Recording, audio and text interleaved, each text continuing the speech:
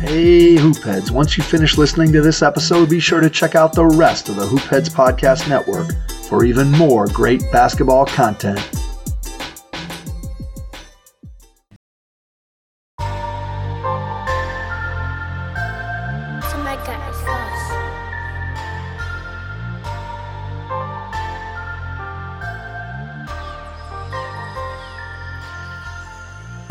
What's up, everyone? I'm your host, JJ Rivera, and I'm joined as always by my co-host, Kenneth Wilson. Welcome to 305 Culture, a show where you feel the heat. Yeah. Now let's get down to business and talk some Miami Heat playoff basketball. Well, before we begin, Kenneth, how you doing, man? I'm good, bro. I can't complain. Game 1 was a success. Wasn't a flawless success, but a success nonetheless. Glad to be here to talk about it, as always. Yeah. So, Game 1 against Philly on May the 2nd of 2022. Well, Miami Heat defeated the Philadelphia 76ers 106-92, a game which saw our future become the present in Tyler Herro and Bam and Herro leading the way for us, with Bam scoring 24 points, grabbing 12 rebounds, and dishing 4 assists. And Tyler Herro chipped in with 25 points, 1 rebound, and 7 assists. And they were the ones that took over that second half. And Jimmy did not even play the fourth quarter. And it's Absolutely. not like... Which is important, and I want to mention something that you forgot. As also a part of our future there, he wasn't as impactful on the box score than what you also saw in Game 1. A little bit more of our future taking hold was Victor Oladipo closing and playing alongside Tyler Herro and Bam Adebayo, and them figuring that whole thing out before our very eyes. Because, again, while we won't spend too much time on that here because our main goal is winning a title, what you're starting to see is Spo starting to try and figure out what's his long-term plan with Oladipo, Herro, and Bam Adebayo, and if he can make that work. And I think he can, and we're starting to see it. Yeah. So, Oladipo, the numbers won't jump out of this box score, and from the perimeter, the shot was not there. But his mere presence, staying with staying with offensive players as a defender, which Absolutely. is his strength at this moment, that was great to see. And just getting his feet wet. Like, remember, this man has played very few games ever since his surgery, and they left him out there, even on garbage time, just to continue to keep get running. those feet wet and get those legs loose. I mean, I agree with you. The offense still has a way to go, and don't get it twisted. What he showed you in Game 5 against the Hawks and what he showed you in the last game of the regular season. Shout out to your dogs. We hear him making an appearance. What he showed you in the last game of the regular season against Orlando, he still has the capability to be an offensive volcano once he figures out, where his spots are in this offense. And I think that's what's important. But also, as you mentioned, JJ, kudos to you. What you did see was him already being able to fulfill the Jimmy Butler role on defense. Important that Jimmy Butler did not play that fourth. So that knee that has been bothering him for the rest of the playoffs, throughout the playoffs, he got a chance to rest it a bit more. Absolutely. And of course, it wasn't a knee issue that caused him to sit out as much as you just love that you didn't have to put any more pressure on that knee. And it's worth noting that in the injury report I was going to mention that. Yep, and today on the day after the game, he's no longer on the injury report, even though he didn't practice for an excused absence. Probably another coffee conference somewhere, but you know how that goes. Jimmy will be ready. Yeah, the Big Face Coffee Conference. So, Jimmy played well in his minutes. The first half, in particular, was, let's just be real, it wasn't great Heat basketball. And the Sixers, to their credit, they took advantage of that, and they actually had a 1-point lead. And we saw the timeline freaking out a bit. James Harden was getting to his spots for a bit there. Tobias Harris led the game in overall scoring with 27 points. Some people, myself included, although not to the extent that some other people, I'm looking at you, Kenneth, were mad because they felt that Tobias was pushing off constantly. Every fucking play. Excuse my French, people. Sorry. His forearm was the real MVP last night. His forearm was the real MVP. Listen, the refs were... I don't like to shit on refs because they have a hard job to do. Who you kidding, JJ? You like to shit on refs. No, well, I don't want, the refs are the cops, man. But I think they... Good analogy, by the way. Good analogy. What? Yeah. But they did not do a great job last night. They missed some calls for against Miami and some calls against Philly. We gotta also mention that because Absolutely. I mean, and it's always one thing to frame it as you didn't like the officials or the refs were bad, but I always try to be fair. Also, in combination with the fact that consistency is my thing. If you're good or bad, if you're consistently good or consistently bad, I can live with that. It's just the inconsistencies of it all that bother the hell out of me. yeah. But we're not gonna talk about the refs because this is not the Ref 05 culture podcast. But it was worth mentioning. But still, this was a pretty entertaining game. As a basketball fan, I will say this, Kenneth. Something that I want to say. I don't think that he played outstanding basketball. We have seen them play outstanding basketball, particularly against Atlanta in their first round series. But last night was not great. I just think that in that third quarter, the limitations that Philadelphia has on their team were just too much to overcome. Couple that with the fact that the Heat played with so much effort, particularly PJ Tucker, man. Look, I will never stop talking about PJ Tucker.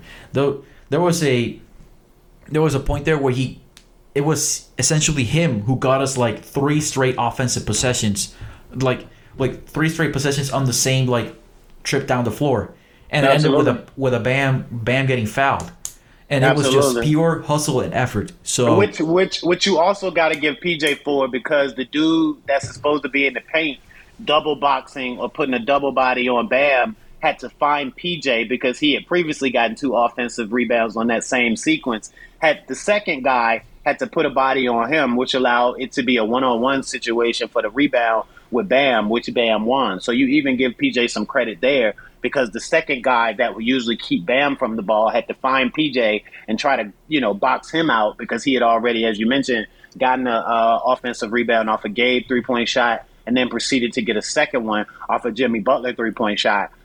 Which then led to that Bam foul. So you give him credit for that whole sequence. I mean, his work, as I wrote today at allyoucanheat.com, which you can check us out for all your written Miami Heat content needs.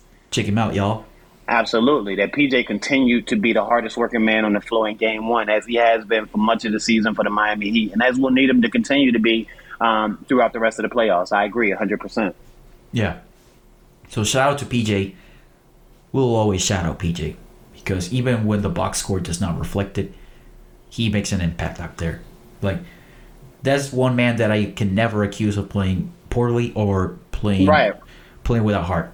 And even if he isn't hitting his shots, you be like, damn, PJ, make the shot. But you never poo-poo PJ, because even if he isn't hitting his shots, you know that he's doing so much else for your team that you can't blame the man. Like, again, of course you want him to hit his shots. Of course you want him to make his little PJ push shots. Of course you want him to finish his layups. But you can't ever accuse the man of not giving you 177% out there. And the only reason he don't give you 200% is because the man got to sit down for a break every now and again.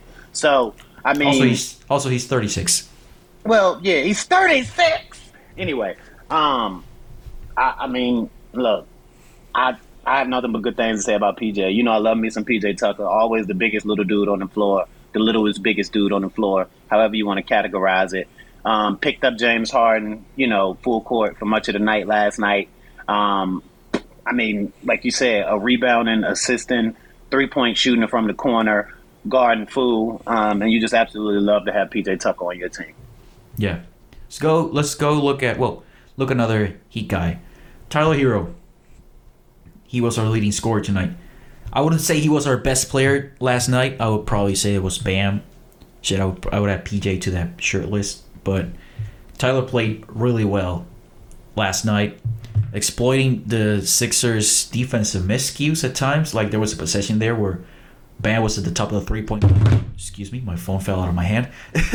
And Forgan Korkmaz, for some reason, he left Tyler Herro open, like wide open, at the top of the 3-point line, and Tyler splashed it. Another possession where Tyler, of course, it made the highlight reel because it was a long 3-pointer. But sorry to be a Debbie Downer, but that could have turned into an awful possession for the Heat, because Bam had a clean look at the basket. He passed it up, and it ended up in Tyler Herro's hands, and he drained one from near the logo. Of course, it was an incredible shot. But, it's a make or miss league. as Hey, look, many man, people that's one of those many people shots say. where the coach on the sideline is going, "What are you? Okay, Tyler, good shot, good shot." So when you're I'll talking always about a remember guy that. like that, I always remember that when it was like when Steph Curry like became before Steph Curry was like Steph Curry, that 2015 season, there was this game against the Clippers. I think it was one of those ABC games, and he hit he pulled off one of the craziest, most audacious moves I've ever seen in my life, and also hit the shot. And Steve Kerr had his arms up, like, "What the hell are you doing?" And then he made the shot, and he just went like, "Oh, what the hell." I think that was probably Spo last night. absolutely. But that's the situation in 2022 NBA that has caused all coaches maybe to not even have that first part. Yeah, I'm gonna tell the kid maybe we could have got a better look there, but it's what he does. It's literally what he does. Tyler's a tough shot maker. He's one of those cats that's never seen a shot that he didn't like. I think everybody jumping on the bandwagon now, but I told you his rookie year and coming into this year and last season that his superpower is not only his ability to not give a damn what anybody thinks, except last year because you can kind of see it. I'm talking about on the floor at any given moment. But it's Also, you know also what? Last year there were a lot of trade rumors floating right. around So it wasn't that so might have much. gotten into his. It wasn't so much as what people thought as much as what he thought about himself. But any other time, Tyler just goes out and plays his game. But his other superpower is his ability to finish off wanky platforms, to finish anywhere. So the shot, and I said all that to say, the shots that we typically look at as bad shots, he really like his one of his main superpowers is his ability to make bad shots good shots. And again, you got to live and die with that because that's what makes him great. Yeah. So let's talk a bit about Philly. Philly has an interesting situation with their center rotation. Obviously, they're playing without MVP candidate and the NBA's leading scorer in the regular season, Joel Embiid, who's going to be out for Game 2. They're optimistic that he'll return for Game 3 in Philly. But nonetheless, they rolled out with DeAndre Jordan in the starting 5 position. And brother, let me tell you, that man is done. If you are a winning team, you cannot play that man at like more than a single minute of NBA action. And like you told me, Kenneth, when we were texting, it was kind of sad to see because this was once upon a time, this was one of the best centers in the NBA.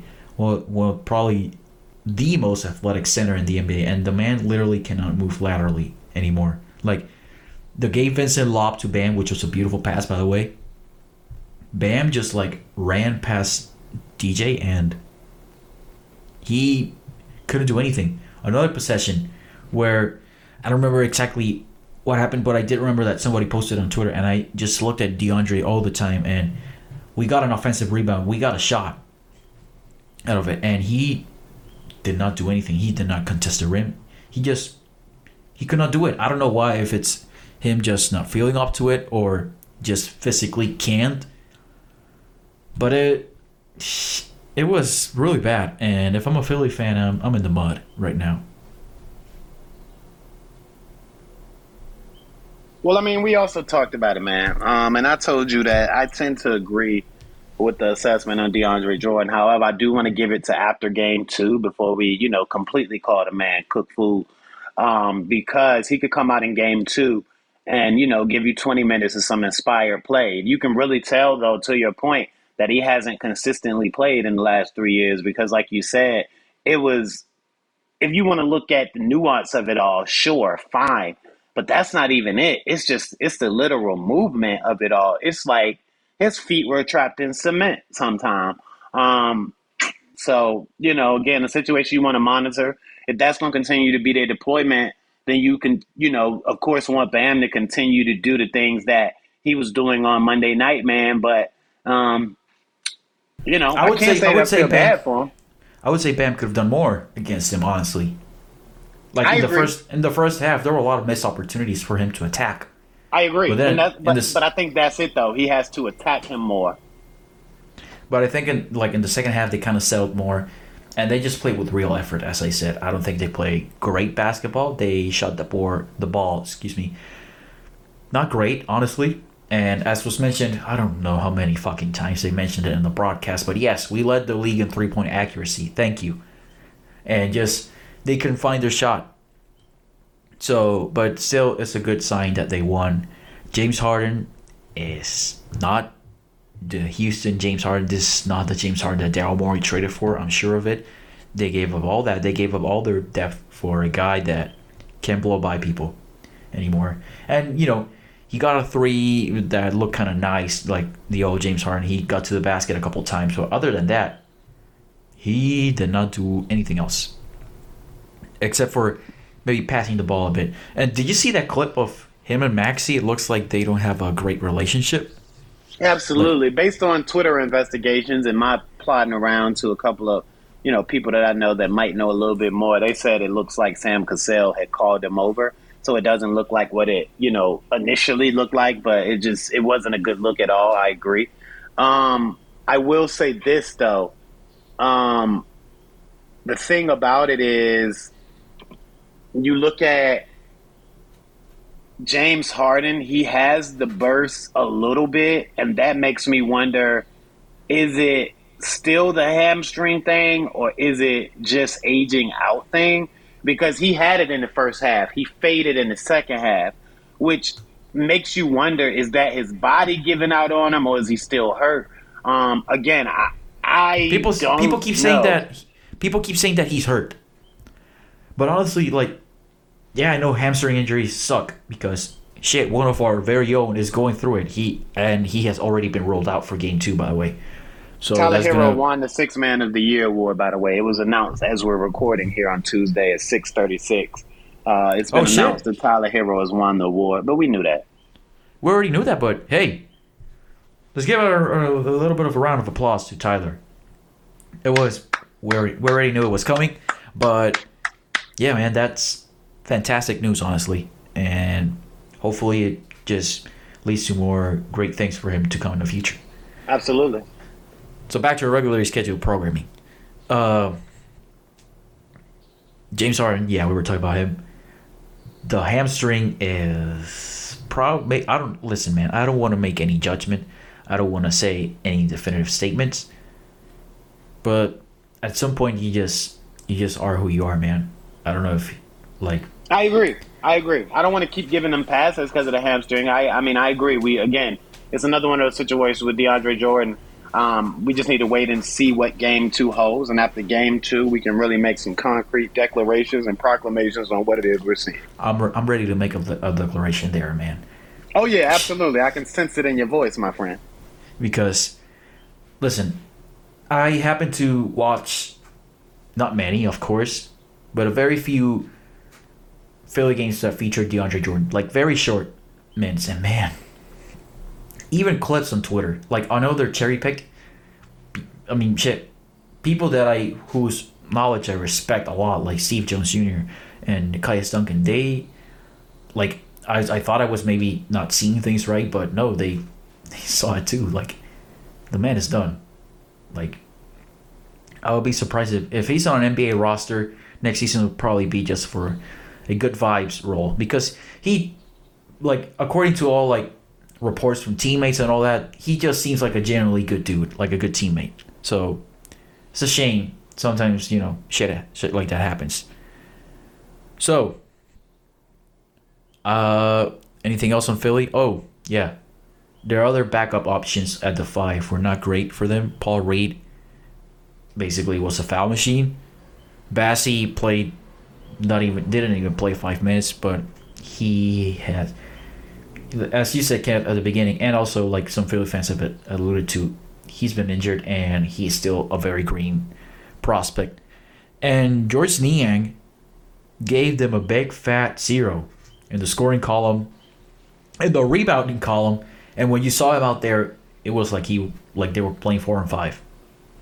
Right, because he's not a center either. He's a power forward who's actually that's the size of a small forward. So, just undersized, don't have the bodies to do it, but they have to kind of, make use of what they have. You mentioned this, and this will probably be their best deployment, which sucks for us if they go here because it means that we're going to have to downsize. But Tobias Harris at the 5 is probably going to be their best option. I wouldn't feel too bad about that, honestly. Although it would pull Bam more away, Right, pull and that's the Bam only away from thing the rim. But because it allows them one-on-one looks at the rim. And when you're talking about Maxey and when you're talking about testing James Harden, that's the very thing that can kill you with them. It's just once they blow by their man, they have an open rim. You know. yeah, that's the only like minor issue I would find with that. But on the boards, I think, although Tobias is a rather large man, listen, like we're talking about him like if he were small, but Oh no, well he that's why I said it might be a problem because what people fail to realize, Tobias is still 6'9". yeah he's shit. That's the same height as Bam. Bam's Right. probably like an inch taller. But yeah, that would not be. And aside from the forearm push-offs that Kenneth alluded to, I think he had a couple shots there where he played really well. They were getting him the ball in his spots, like Totally. He was on their the best low. player on the floor last night. Yeah. Aside from that fact that Kenneth mentioned, I think he played very good basketball last night. It's just that his team did not. So, I think that covers game one. Let's look ahead at game two. I would say that my biggest observation is we need to play better in the first half because I know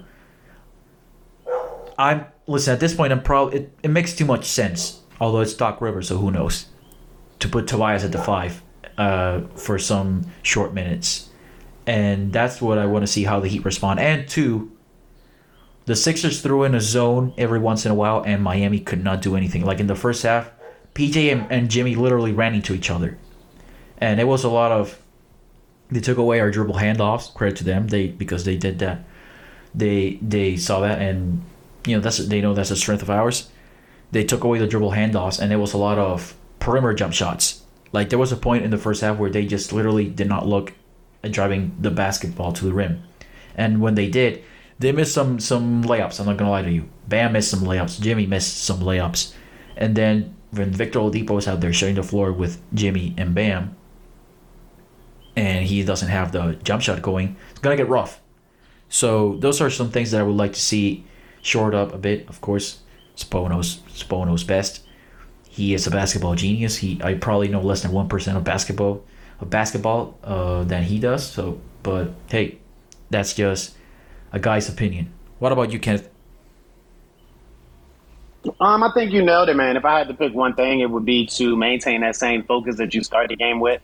On the Miami Heat started game one on a tear, getting up by double digits before they got sloppy late in the first half, which allowed the Philadelphia 76ers to come back and take a 1-point lead in the halftime. The Miami Heat scored exactly 6 points over the last 6 minutes or so in the first half, the second quarter. So if they can avoid a situation like that, then it shouldn't even be that close, just to be quite frank, especially without Joel Embiid going. A point per minute doesn't sound great, folks. For those of you who don't know, that's terrible, actually. The worst. It's the only thing worse is not scoring at all. Yeah. Okay, so let's take a look at the rest of the NBA Plus because we're Renaissance men and we enjoy basketball. So the Milwaukee Bucks defeated the Celtics in a game that honestly wasn't all that close. Well, there wasn't. Let me rephrase that. It didn't feel like close in any sense that the box score like reflects that they only won by 12, but the Celtics were never like really in it. Like if they did something, the Bucks like responded. Right. Jaylen Brown and Jason Tatum didn't have great games, and it felt like the Bucks are going to win from like the end of the first period on. Yeah. The second game though, that was a great one. Warriors Grizzlies. Do you remember, Kenneth, back in 2015 when the Warriors were the upstart young team looking to make a mark in the league that took everybody by storm, and everybody was like, who the hell are these guys? Where did they come from? And they won 65 games and ended up being champions. Yes.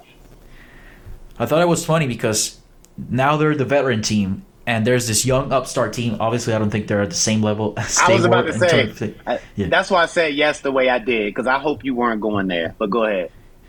They're not, obviously, they're not as good. I don't want to get it twisted. They're not as good. I was about to say, because they don't have a Steph, Clay, or Dre. Like, don't get me wrong, Ja Morant is good, but in the postseason where you could take away that paint from him and he has to hit a jump shot, he's not as good. Desmond Bane could wind up being the best player on that team, to be quite honest with you, because his skill set and his game is the most well-rounded, and he has the size that Ja doesn't have and the jump shot, which is that thing that even if Ja becomes a better jump shooter, it's just going to come and go because he's not a naturally gifted shooter, whereas Bane has shown you an improvement in the all-around game, but Bane ain't no Klay Thompson. And if you're comparing Jaren Jackson Jr. to Draymond Green, we can just end the podcast right now. No, that wasn't the intention. It was just that I find it funny that this is a young team. I just had to clarify that, but I do agree with your parallel. If you want to make a parallel, it's a good parallel. I just don't want anybody out there to confuse this Grizzlies team with that Warriors team, because here's the kicker. I think this Grizzlies team is closer to last year's Atlanta Hawks than they are to that 2015 Warriors team. Does that make sense? I don't know if it makes a whole lot of sense, but I would say that they're pretty far from the 2015 Warriors. It's just that I thought it was funny that there were young guys back then, and now they're the old guys. And right. And when you say you don't think it makes a whole lot of sense, let me add some clarity there. I think that they're a team that had a good season, that found themselves at the top of their conference, that had the potential to make a run, who next year are going to get a rude awakening. I don't know if they win 45 games next year. That's what I'm saying, because they're not going to catch anybody by surprise, a la Trae Young and the Hawks this season. Yeah, I've been thinking about this. This has nothing – well, it kind of has to do with the playoffs, because we saw Utah get eliminated, and there's been reports swirling that Rudy Gobert basically – you can go ahead and drop a bomb in Salt Lake City, baby. That there were some reports out there that stated that Rudy was at a point where it was either him or me, referring to Donovan Mitchell. And I want to talk about the West next year, man. Because the West next year, like this year, it was kind of a weird period for the West. Absolutely. But next season, man, it's gonna be a bloodbath. And you can hate him 11. And you can hate him 11, but let's just go ahead and put this out there up front. Hate him 11. LeBron missed the playoffs this year. If you don't think he's going to turn over hell and earth to make sure that don't happen again and come out and give you a classic LeBron season at his age, you got him all the way messed up. I'll predict the top 3 seed for LeBron in the West next year. I don't know top 3, but I do think he makes it.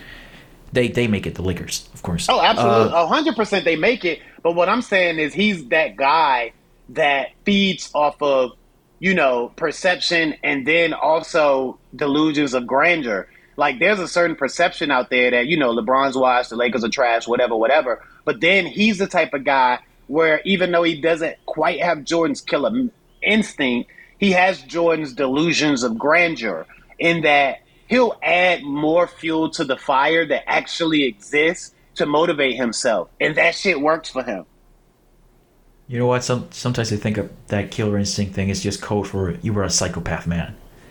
Oh, totally. 100%. Totally. Jimmy Butler got that killer instinct. He's a psychopath. Kobe Bryant's a nutcase. Michael Jordan's a nutcase. The thing about Jimmy Butler that separates him from Kobe and Michael, he's just not as skilled as they were. But no, when you're talking about that killer instinct, no, we're talking about some maniacal psychopaths. Whether they're playing dominoes, checkers, chess, or basketball, they absolutely want to eviscerate you. If it's an eating contest, they want to finish their egg roll before you start on yours. It means that much to them. Now you got me hungry. Okay. We're talking about the West. That's hilarious, by the way. Your hunger just made you forget everything you were about to say. Yeah. No, I just wanted to say that the Clippers are going to be back. Kawhi's going to be back, and their only like real hole in the roster as it stands is like A, what are they going to do with Robert Covington, and B, they need a point guard, but not a scoring point guard, a guy like that can set the offense. Absolutely. And if that happens, then there's going to be a tough. Well, see, here's the thing, though, man. And they're not coached by Doc Rivers.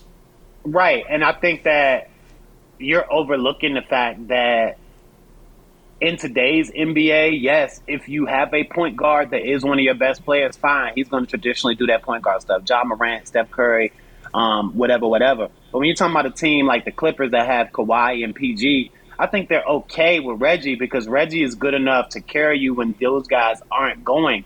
But you're never going to have one ball dominant lead guard with those two guys on your team, they're going to do a lot of the initiating. So I don't know if they need a point guard as much as they just need to get those guys back healthy. And then you look at the Blazers, who had an awful year this year, and I'm not saying they're going to be tops in the conference, but you got to believe that they're going to compete for at least one of those play-in spots. I mean, I think they're a play-in team at best. Right, next year.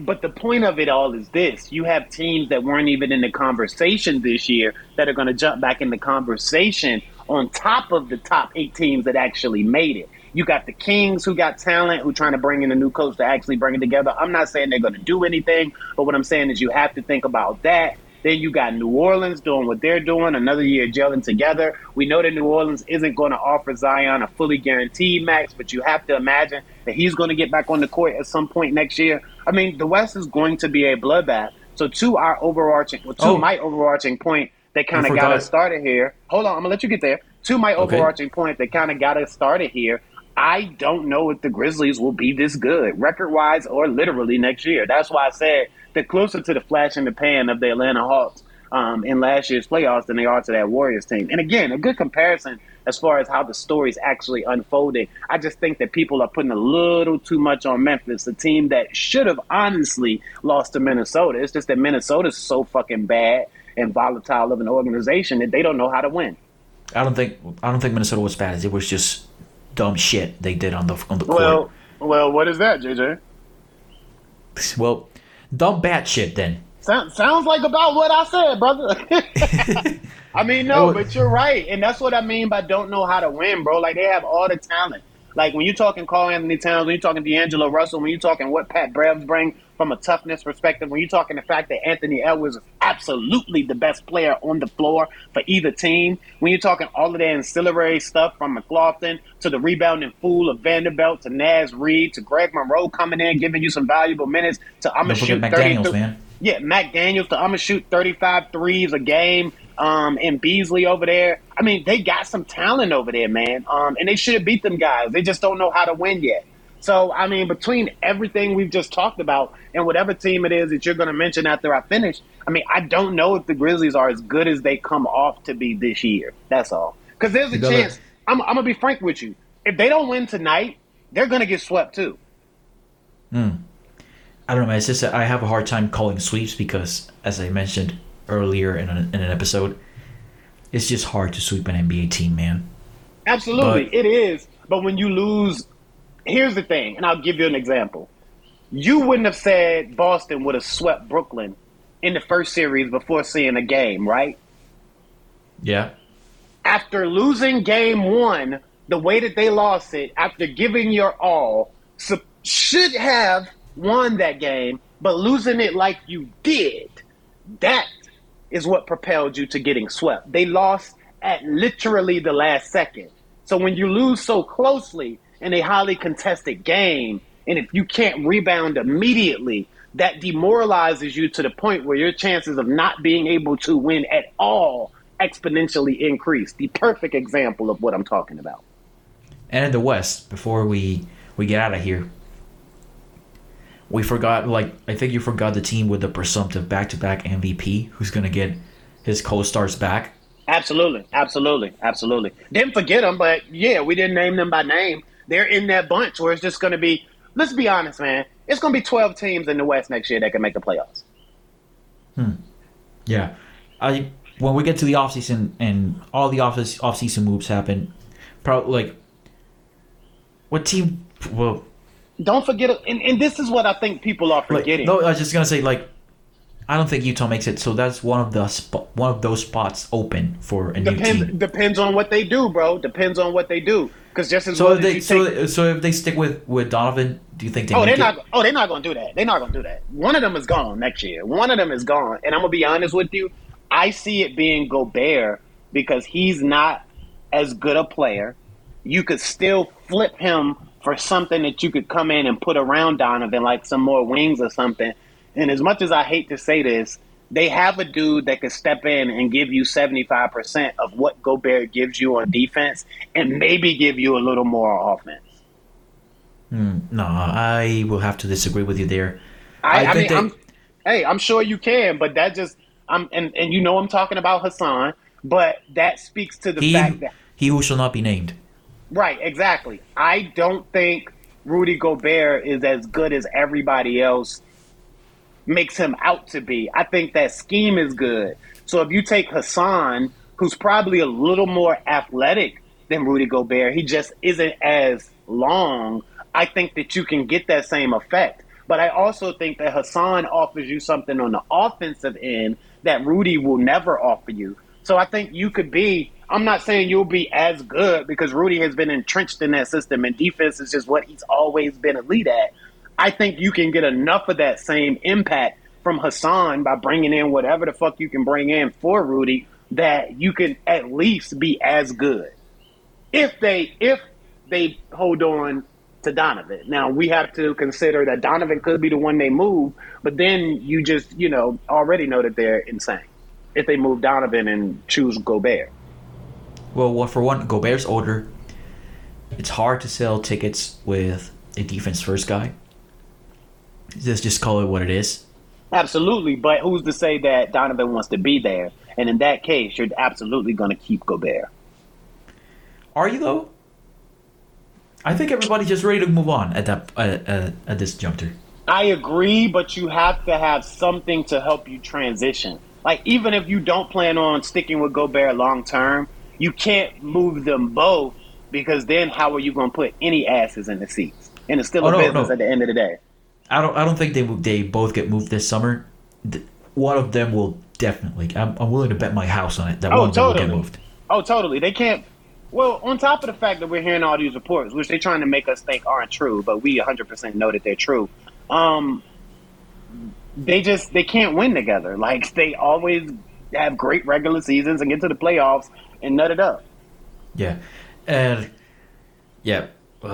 Looks also there's been a lot of Quinn Snyder rumblings that he might leave.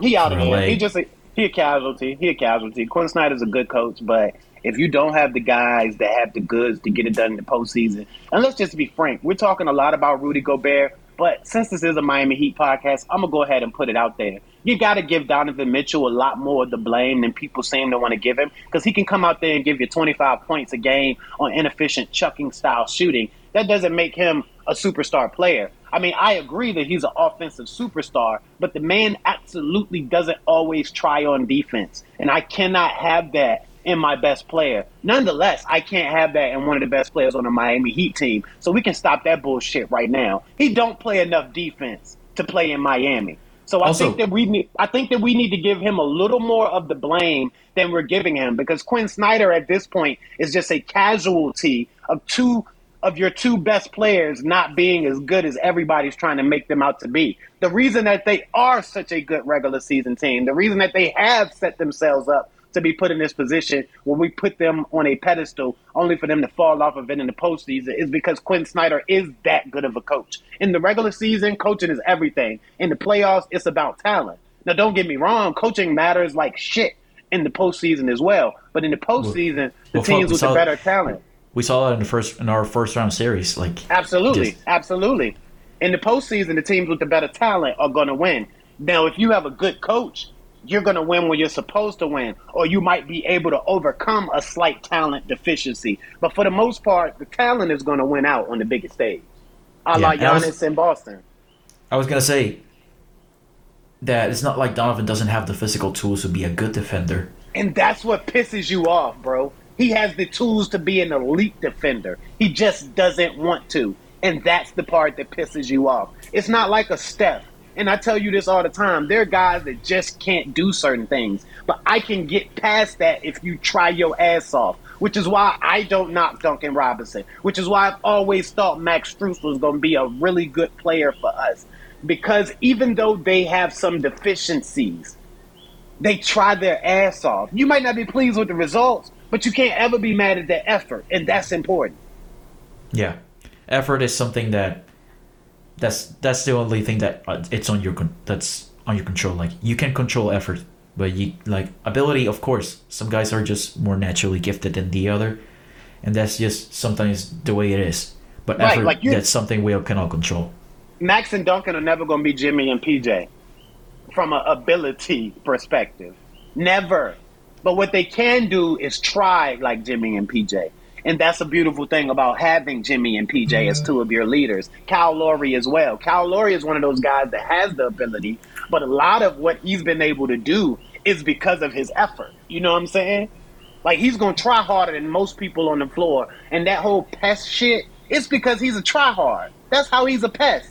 Because he's going to fight for 24 seconds, a shot clock. Yeah. And very quickly, going back to the West, last night we had a really good, and also another good game between the Mavs and the Suns. I think people, sure, Luka was spectacular once again. He's a Maverick. Of course, we don't like to say a lot of nice things about him, but he's just fun to watch, man. He's incredible. And they still lost because Phoenix is just a damn buzzsaw. Everybody just executes. Hey, look, man, they got too many good dudes on that team.